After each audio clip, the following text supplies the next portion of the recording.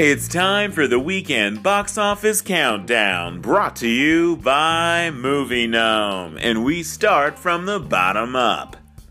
Viola Davis's Widows is dying a much slower death than her cinematic husband Liam Neeson did, falling only one spot from last week's 9 to number 10.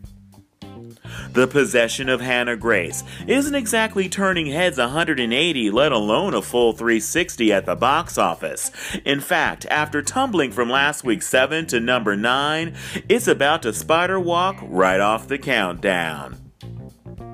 Taron Egerton's Robin Hood isn't giving to the poor or stealing from the rich, not even the crazy rich Asians, because it can't even take another spot on the countdown, firing all of its arrows into number 8 for a second week.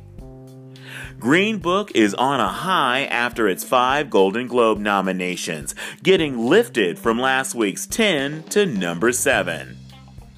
Mark Wahlberg's Instant Family is family planning to be number 6 for a third week in a row. If you ask me, that movie is a little too close to 6. Someone should call Number Protective Services.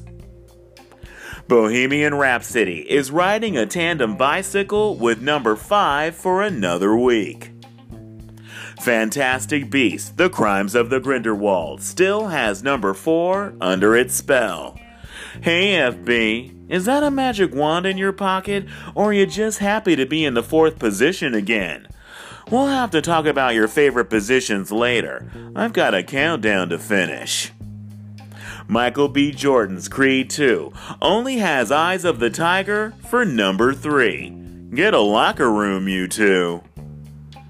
Dr. Seuss's The Grinch doesn't just have Christmas in his sights, he has a secret plan to steal the last night of Hanukkah too.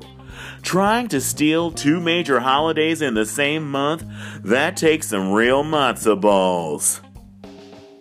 And finally, after making over $16 million this weekend and over $140 million to date, Disney's Ralph Breaks the Internet just accepted a friend request from number 1.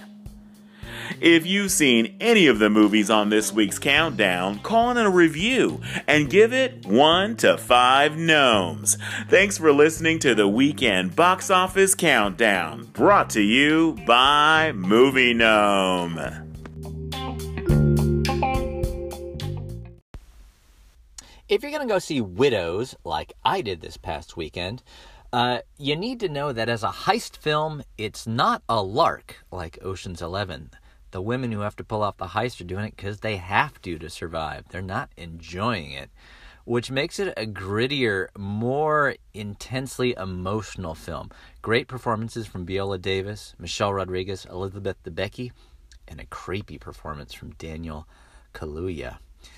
Gillian Flynn's script really brings alive issues of race, class, power, sexism, and money, which made it interesting. But there are a hell of a lot of characters to keep track of. So many subplots.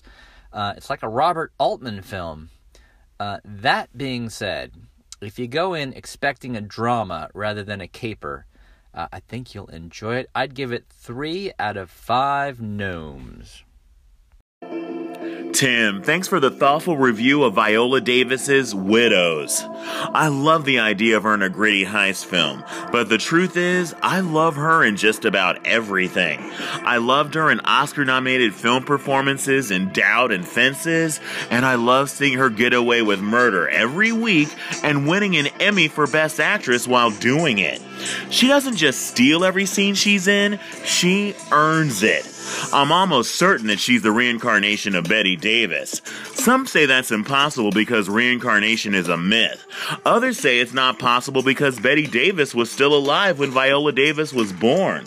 I'm no theologian, so I can't say for sure.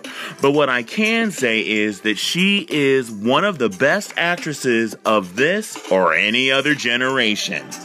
Tim, thanks for talking movies on No Malone Radio.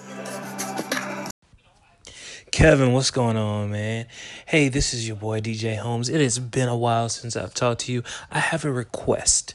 So I went to the movies, and this is my thing. Whenever I fall asleep, while watching a movie, that tells me the movie wasn't that great. But in my group of 4, 3 of us fell asleep. One watched the entire thing. She loved it. We thought something was wrong with her until we ran into a couple other people who said, "Oh no, if you saw the first movie, if you read the books, this movie, the second movie, was great." So what I'm asking you to do, since Tim called in with his review, is to kind of ask someone to give their own review of that movie, Beasts of Grindelwald, whatever it's called. I would really, really appreciate it, because if it's as good as they say it is, I would watch. Thanks. DJ Holmes, it's always great to hear from you.